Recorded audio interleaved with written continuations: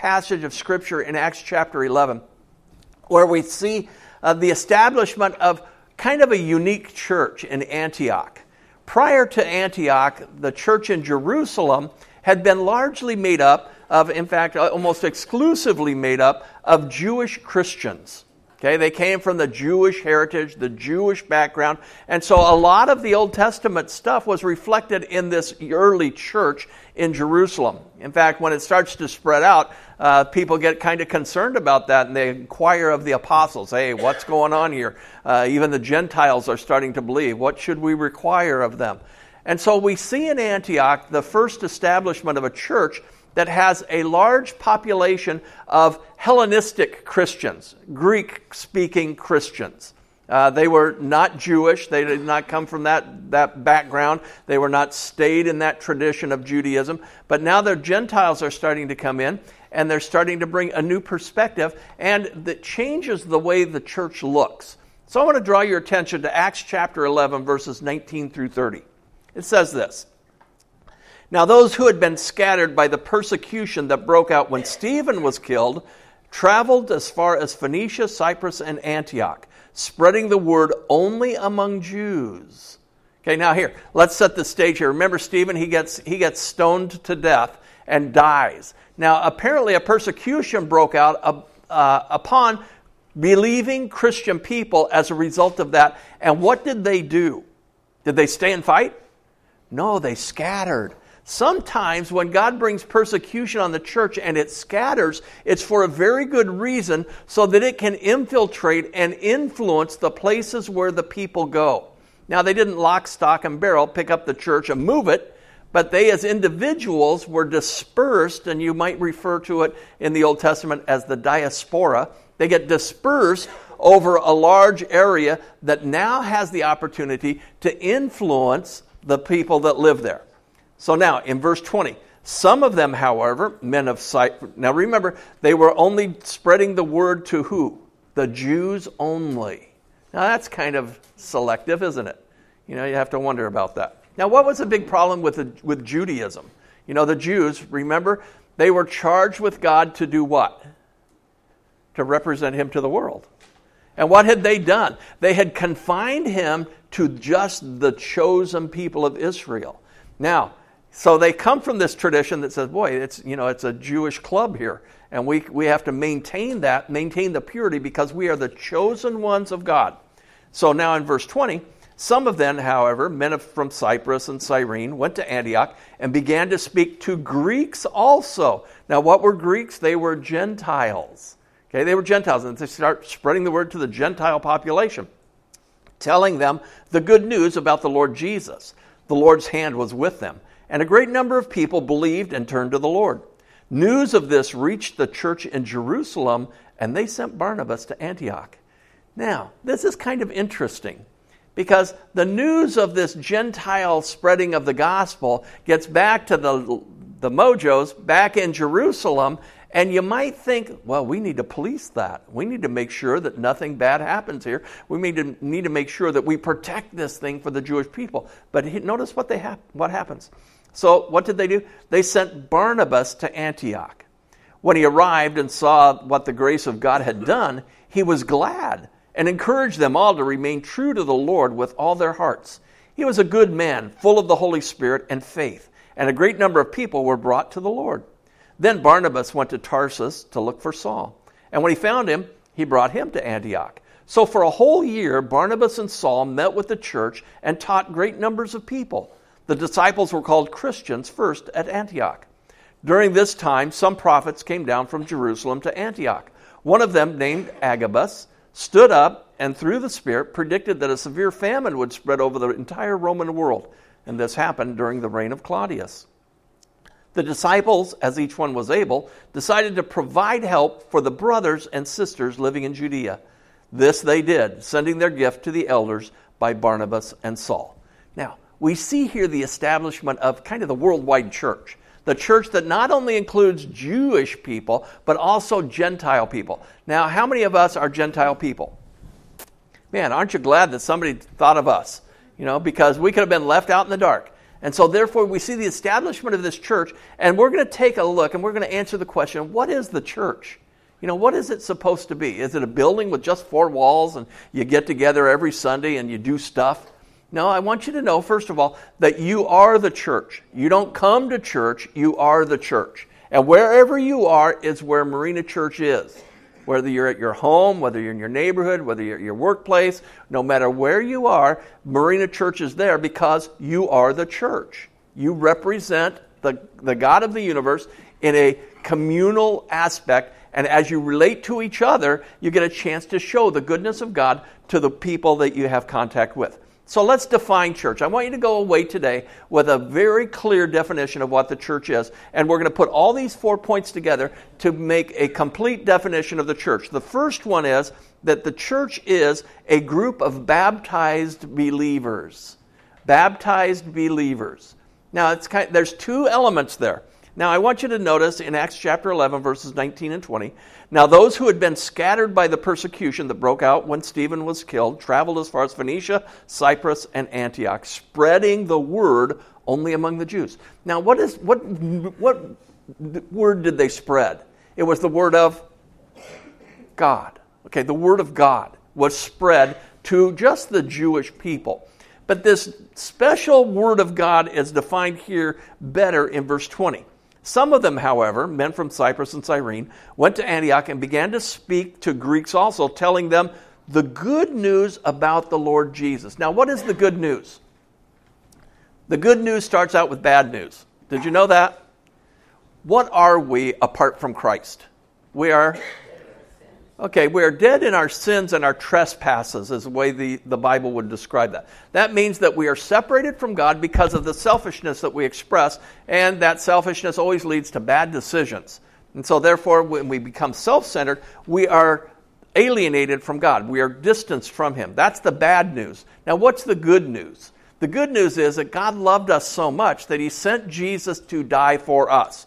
To die for that selfishness, to die for that sinfulness, to die for all the transgressions that we've committed, to pay the penalty that God's justice demands. God's justice demands a penalty be paid for all wrongdoing. Okay? So now, here's the choice the gospel gives to us. We get a chance to accept the good news. We get a chance to accept the payment that God made through His Son Jesus by dying on the cross for the penalty of mankind. Accept that, or He gives us the opportunity to pay ourselves. Now, isn't that pretty cool?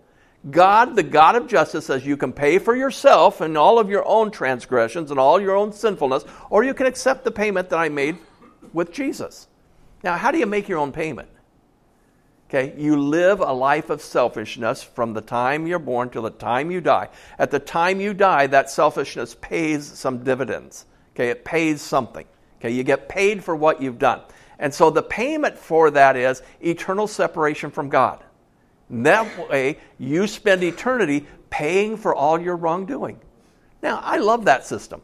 I love that system because you get a choice. Every human being in the world gets a choice as to how they're going to pay and justify and be just before God. You can make your payment, or you can accept the payment that God made for you through His Son Jesus. Now, they spread that to the Gentile people. You can imagine the Gentile people were kind of caught off guard by that, don't you think? First of all, what do most people today believe about humanity? Okay, most people today believe that humanity is basically good. We're really good people. In fact, you'll find some psychologists that say your children are born good and they learn bad from you. Now, Cindy she can tell you that my kids learn bad from me. There are many times where I would do something as a young father, as a young husband, and she would look at me and she'd say, "Your kids are going to grow up to be just like you." It was never a compliment. Never. And so we believe that, that kids become sinners because they're around us. The truth of the matter is that the Bible teaches for all have sinned and fall short of the glory of God. We are born in that condition, alienated and separated from God. Now, nobody wants to believe that a newborn baby, when you cuddle that little baby, has anything wrong with it. These babies are perfectly innocent, right? And we cuddle them and we look at them and we coo over them and we do all this stuff. But it doesn't take very long for that little baby resting in your arms to start crying. Now, there's two sources for that cry. Okay? One is that they're hungry. And they demand to be fed when? Now. They will not stop crying until you feed them. Okay? Now, when you feed them, here, and this is kind of a cyclical thing. When you feed them, after a little while, they start crying again. They're not necessarily hungry at this point, but that digestive thing that is built within them has run its course. And their diapers are needing to be changed, and they do what? They cry. Now, would you consider that, and I know this is going to be a stretch for some of us who love those little cuddly babies. This is going to be a stretch for us. But would you consider that selfish? I want food and I want it when? Right now. I want my diapers changed and I want them changed when? Right now. That's kind of built within them. Now, it's not an ugly thing, and I don't mean to say that. It's not like they're going out and selling handguns to kids on the school campuses. They're not doing any of that stuff, but they're being selfish. And when we stop and analyze ourselves, that's what we realize about us, is that we kind of want what we want, and we want it when? We want it right now. We want what we want, and we want it when we want it, and you deserve a break today, so go to McDonald's.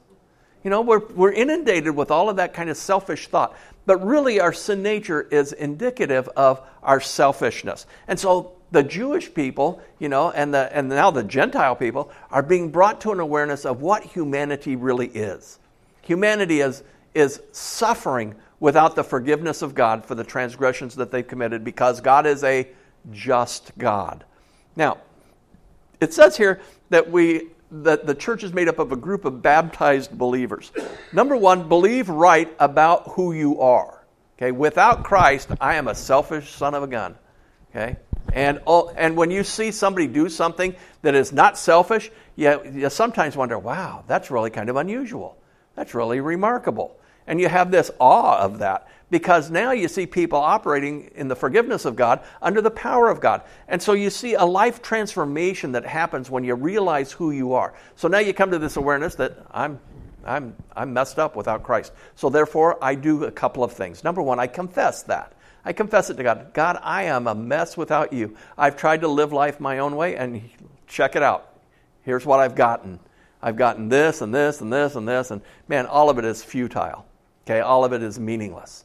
And so, Lord, I ask you to forgive me for my selfishness, and now I want to commit my life to follow you. I want to learn how you say I ought to live life, and that's following. Learn what you say about how to live life, and I want to do that. I want to walk in the way that you walk. And so, therefore, Lord, teach me. I submit myself to you, and now there's a transformation that happens there, and it's what we call becoming born again, being transformed from death to life. Okay? Now, what is this baptism part? Well, Jesus tells people that they ought to be baptized. In fact, one time Jesus is walking in the desert and he sees John the Baptist baptizing some people. And he walks up to John, and you can imagine if Jesus came up to you and said, hey, can you do something for me? Who am I to do anything for you? And he comes to John and he says, John, I want you to baptize me. And John goes, whoa, wait a minute. I'm not even worthy to untie the thongs of your sandals. Now, that was a slave's job. A slave would, when somebody would come to your home, a slave would untie their sandals, take their shoes off, and wash their feet, because they lived in a time where you walked in the dirt and you wore sandals. I don't know if you've ever done that, walked sandals, dirt, your feet get nasty.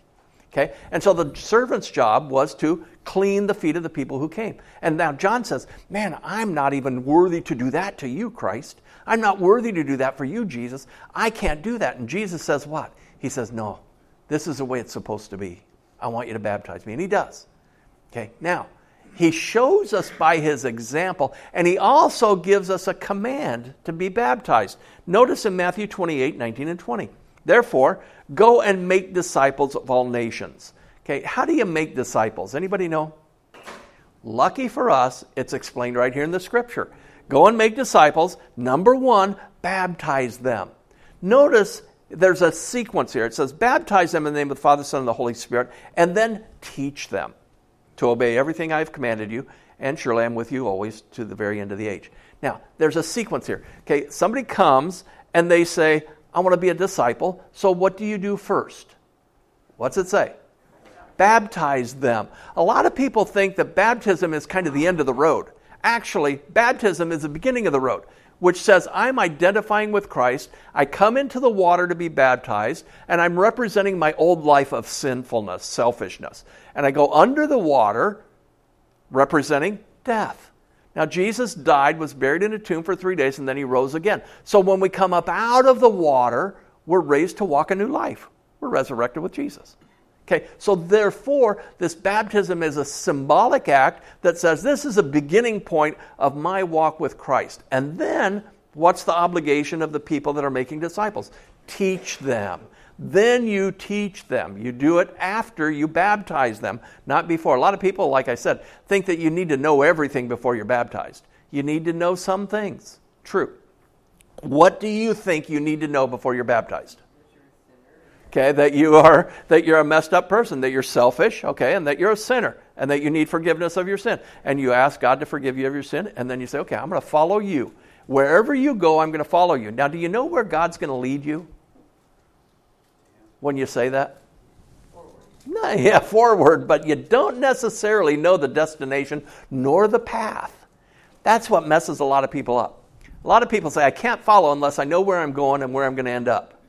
You know, and that's a shame. Because if we trust the God of the universe as he's revealed himself through his son Jesus Christ, if we trust those guys, we'll go follow them anywhere. Have you ever had a great leader in your life and say, you know, I don't know where we're going, but I'm going to follow you? I remember one time when I was at another church, there was a guy that was retiring from the Air Force, and he asked me to come and participate in his retirement ceremony. And it was amazing, the men that talked about him, and what a great leader he was, and how they would not have been who they were if they had not followed him. He was a life-changing element in their life. And I remember getting up afterwards being so impressed with this. And I remember he hadn't been in our church for very long, and I didn't know him real well. And I was so impressed by what the people said that at the end of the service, I said, you know what? If I had known this man earlier, I would have followed him too. And there's just those people that have that charisma that say, I know where I'm going. I know how I'm going to get there. I don't know what the destination is. I don't know what the path is. But man, I know it's good. I know it's good, and it's good for you to follow. And we all need to recognize that Jesus is that kind of guy. We don't know what the path is necessarily. We don't know where the destination is going to lead us. But we do know that we can trust him to the point that we say, I will follow you. And that's what baptism transforms us to become, to learn, to be taught, to obey everything that Jesus has commanded us. Okay, so it's a group of baptized believers. Now, the believer part implies that you trust, okay, that you trust. And how do you know if you trust Jesus or not? Are you willing to go where he goes? Are you willing to do what he says? And if you're not, then you're probably not believing. So therefore, church is a group of baptized believers. Number 2, who gather under spiritual leadership. Okay, in Acts chapter 11, 21 through 26, we see this formation of this church at Antioch. The Lord's hand was with them, and a great number of people believed and turned to the Lord. News of this reached the church in Jerusalem, and so what did they do? They sent Barnabas to Antioch. They sent a spiritually mature person to go and check it out. When he arrived and saw what the grace of God had done, he was glad and encouraged them all to remain true to the Lord with all their hearts. Now, what does a spiritual leader do? Well, here we see Barnabas being the spiritual leader, and he was encouraging them all to remain true to the Lord with all their hearts. In other words, follow where Jesus has led. Do what God has instructed. Be true to that with all of your heart. Don't give it just kind of an effort. Don't expect it just to make you a better version of the you that you are now. Expect it to be transformative so that you can become all that God has designed you to be. Now, what are some of the qualifications for a spiritual leader? Well, we find in verse 24 that he was several things. Number 1, he was a good man. Now, what does good mean? He was a good man. I'm going to suggest something here for you to think about when you consider people good. They have your best interest at heart. They want you to succeed. They want you to become everything that God has intended for you to become. They want you to flower and bloom and blossom. That's not the right order, but they want you to do that. Okay, they want you to become everything that God has created you to become. So he was a good man. He was also full of the Holy Spirit. Now, can you be partially full of the Holy Spirit? Well, you can't be partially full, but can you be partially filled with the Holy Spirit or have a minimal attachment to the Holy Spirit? I'm going to suggest that not if you're going to be effective. You need to be completely full. Now, back when we were baptized, we were completely submerged under the water. Okay, completely submerged. You'll find that there are passages of Scripture that talk about being baptized in the Spirit. Baptized in the Spirit. Now, what does that mean? I'm going to suggest that the same picture applies to that you're completely submerged and immersed in the Spirit of God. And really baptism, the word baptism has a little picture that goes along with it. And a lot of Greek verbs have a picture that goes along with it. And the picture for the word baptizo is a ship that was once sailing on the surface of the ocean, sprung a leak, got completely filled with water, and sunk, so that it's completely filled with water, completely surrounded by water. That's what baptism in the Holy Spirit is all about. So that the Holy Spirit is you're completely inundated with it and completely surrounded by Him. So that when you face life's circumstances, that we might consider circumstances, but when you face life's opportunities, you'll know the direction God wants you to go because you will know His voice because you're surrounded by Him and filled with Him. Now, does that leave much room for selfishness? No, it does not. So he was full of the Holy Spirit. It also says that he was full of faith. Faith is kind of an interesting thing. A lot of times people say, well, I'm practicing my faith. And what it means in that context is that I have this set of religious beliefs that I have about God. And so therefore I'm practicing those things. And you'll find a lot of people practicing their faith. I really want you to perfect your faith, And the way you perfect your faith is that you do one very critical thing, and that is learn the voice of God.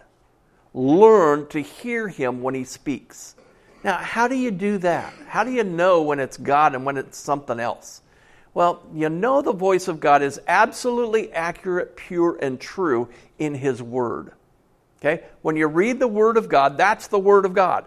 And it is always accurate and true. So the more of that I get in my head, the more of that I get in my life, the more I'm capable now of hearing the promptings of God when it's not written and when there's just this encouragement to do something. How many of you were encouraged to do something this last week? Okay? Yeah, you were encouraged. How many of you associated that with the Spirit of God leading you?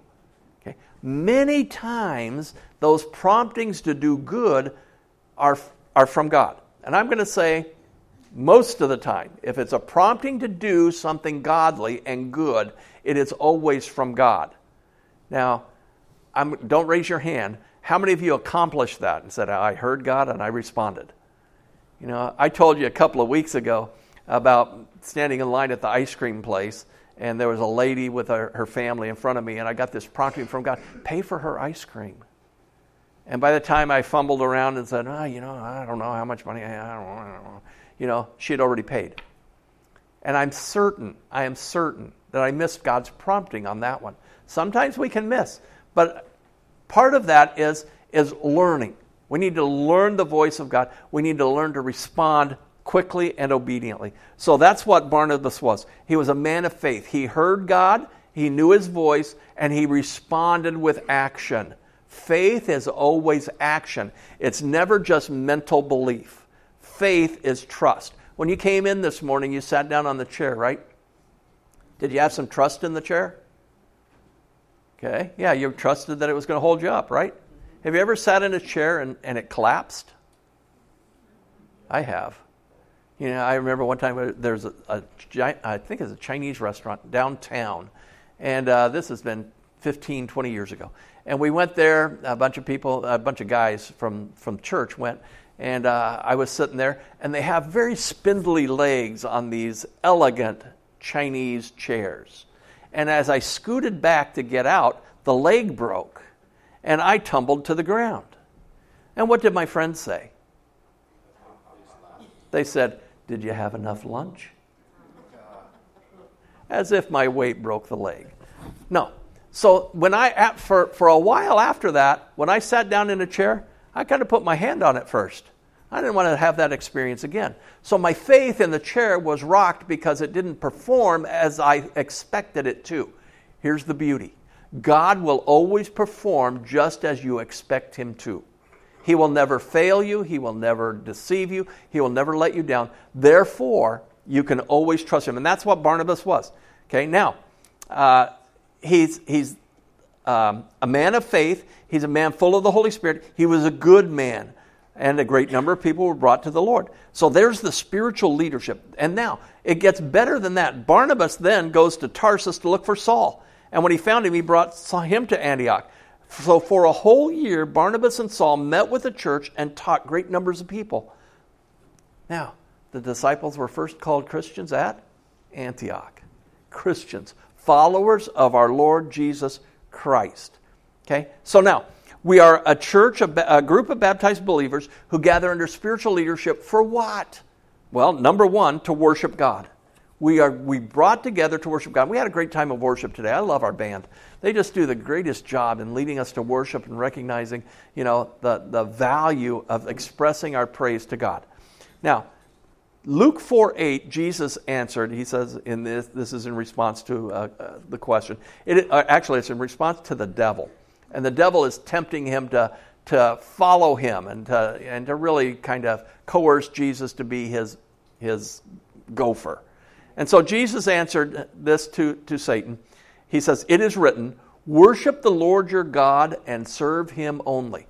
Now Jesus tells his enemies that people who are followers of Jesus ought to worship him and serve him only. Does that mean we should not serve each other? Because it says, serve him only. But how do you serve God? How do you serve God without serving other people that he loves and cares for? We find in Romans 12:1, he says, "Therefore I urge you, brothers and sisters, in the view of God's mercy, to offer your bodies a living sacrifice, holy and pleasing to God." And what does it say about giving your bodies to God? This is your true and proper worship. Worship is not what we do with our lips and our singing. It's what we do with our bodies. How we offer it to God to be used by him to touch the lives of other people.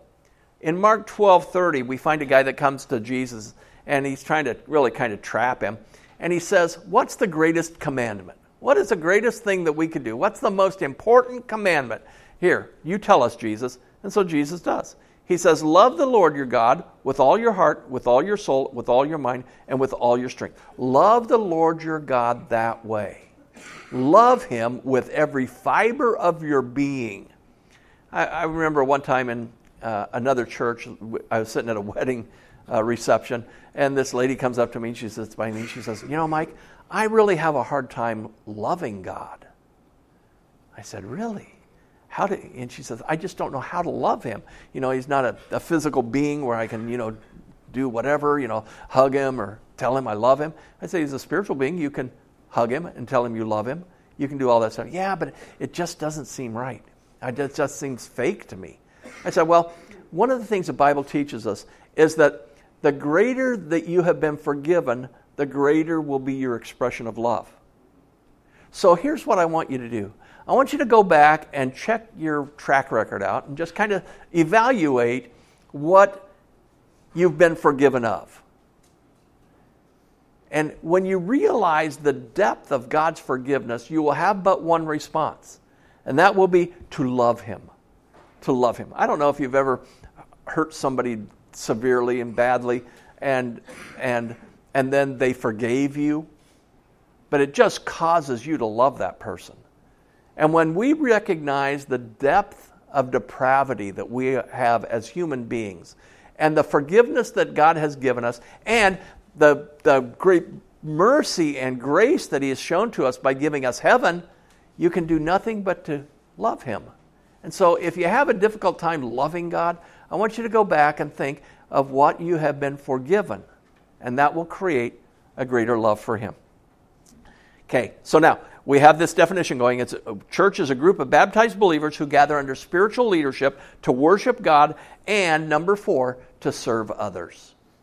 Now, we love God many times by serving those whom He loves.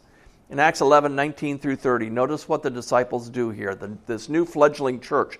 What do? They give. The disciples, as each one was able, decided to provide help for the brothers and sisters living in Judea. Okay, that's back in the home church, okay, back in the home country. Here they are in Antioch, and it's a very Hellenistic city. And now they're going to say, we need to help our brothers and sisters that are back there living under this system of the Christian Judaism, and we need to help them out because they need some financial help. This they did, sending their gift to the elders by Barnabas and Saul. It's amazing how there's two things that really show up in the life of young believers. Number 1 is generosity. Generosity. They want to give. And because they recognize how much has been given to them. The other one is hospitality. I want to welcome all the people. I want to love the people that have been so caring about me and have helped me come into the church and helped me in my journey with Jesus. And so therefore those two things, generosity and hospitality, are evident in the hearts and the lives of believers. We want to do things for other people. Mark 12:31. Jesus kind of concludes his talk about the greatest commandment. Now, He's already given the greatest commandment, right? What's the greatest commandment? Love the Lord your God with all your heart, all your soul, all your mind, all your strength. That's the greatest one. But He says there's one that's second to that. The very second one is to love your neighbor as yourself. There's no commandment greater than these. No commandment greater than these. Love God, love others. Two greatest commandments. So therefore, if you're going to characterize Christianity, those are the two things to do it. A church is a group of baptized believers who gather under spiritual leadership so that they can worship God and serve other people. That's what a church is. I pray that we will exercise that today. And we have a great opportunity today, right this afternoon. In fact, there's ladies coming across the street, and I'm sure they're coming to a baby shower. And as they come to the baby shower, they've kind of infringed on us, haven't they? When you walked in today, you weren't sure that you were at Marina Church. But this is our way to serve them, to allow them to set up early, to allow them maybe to inconvenience us a little bit, but nonetheless, we get a chance to serve someone else. And that's the hard part. But that's the hard part. But we're going to do that. And so therefore today, I want to ask you to bow with me for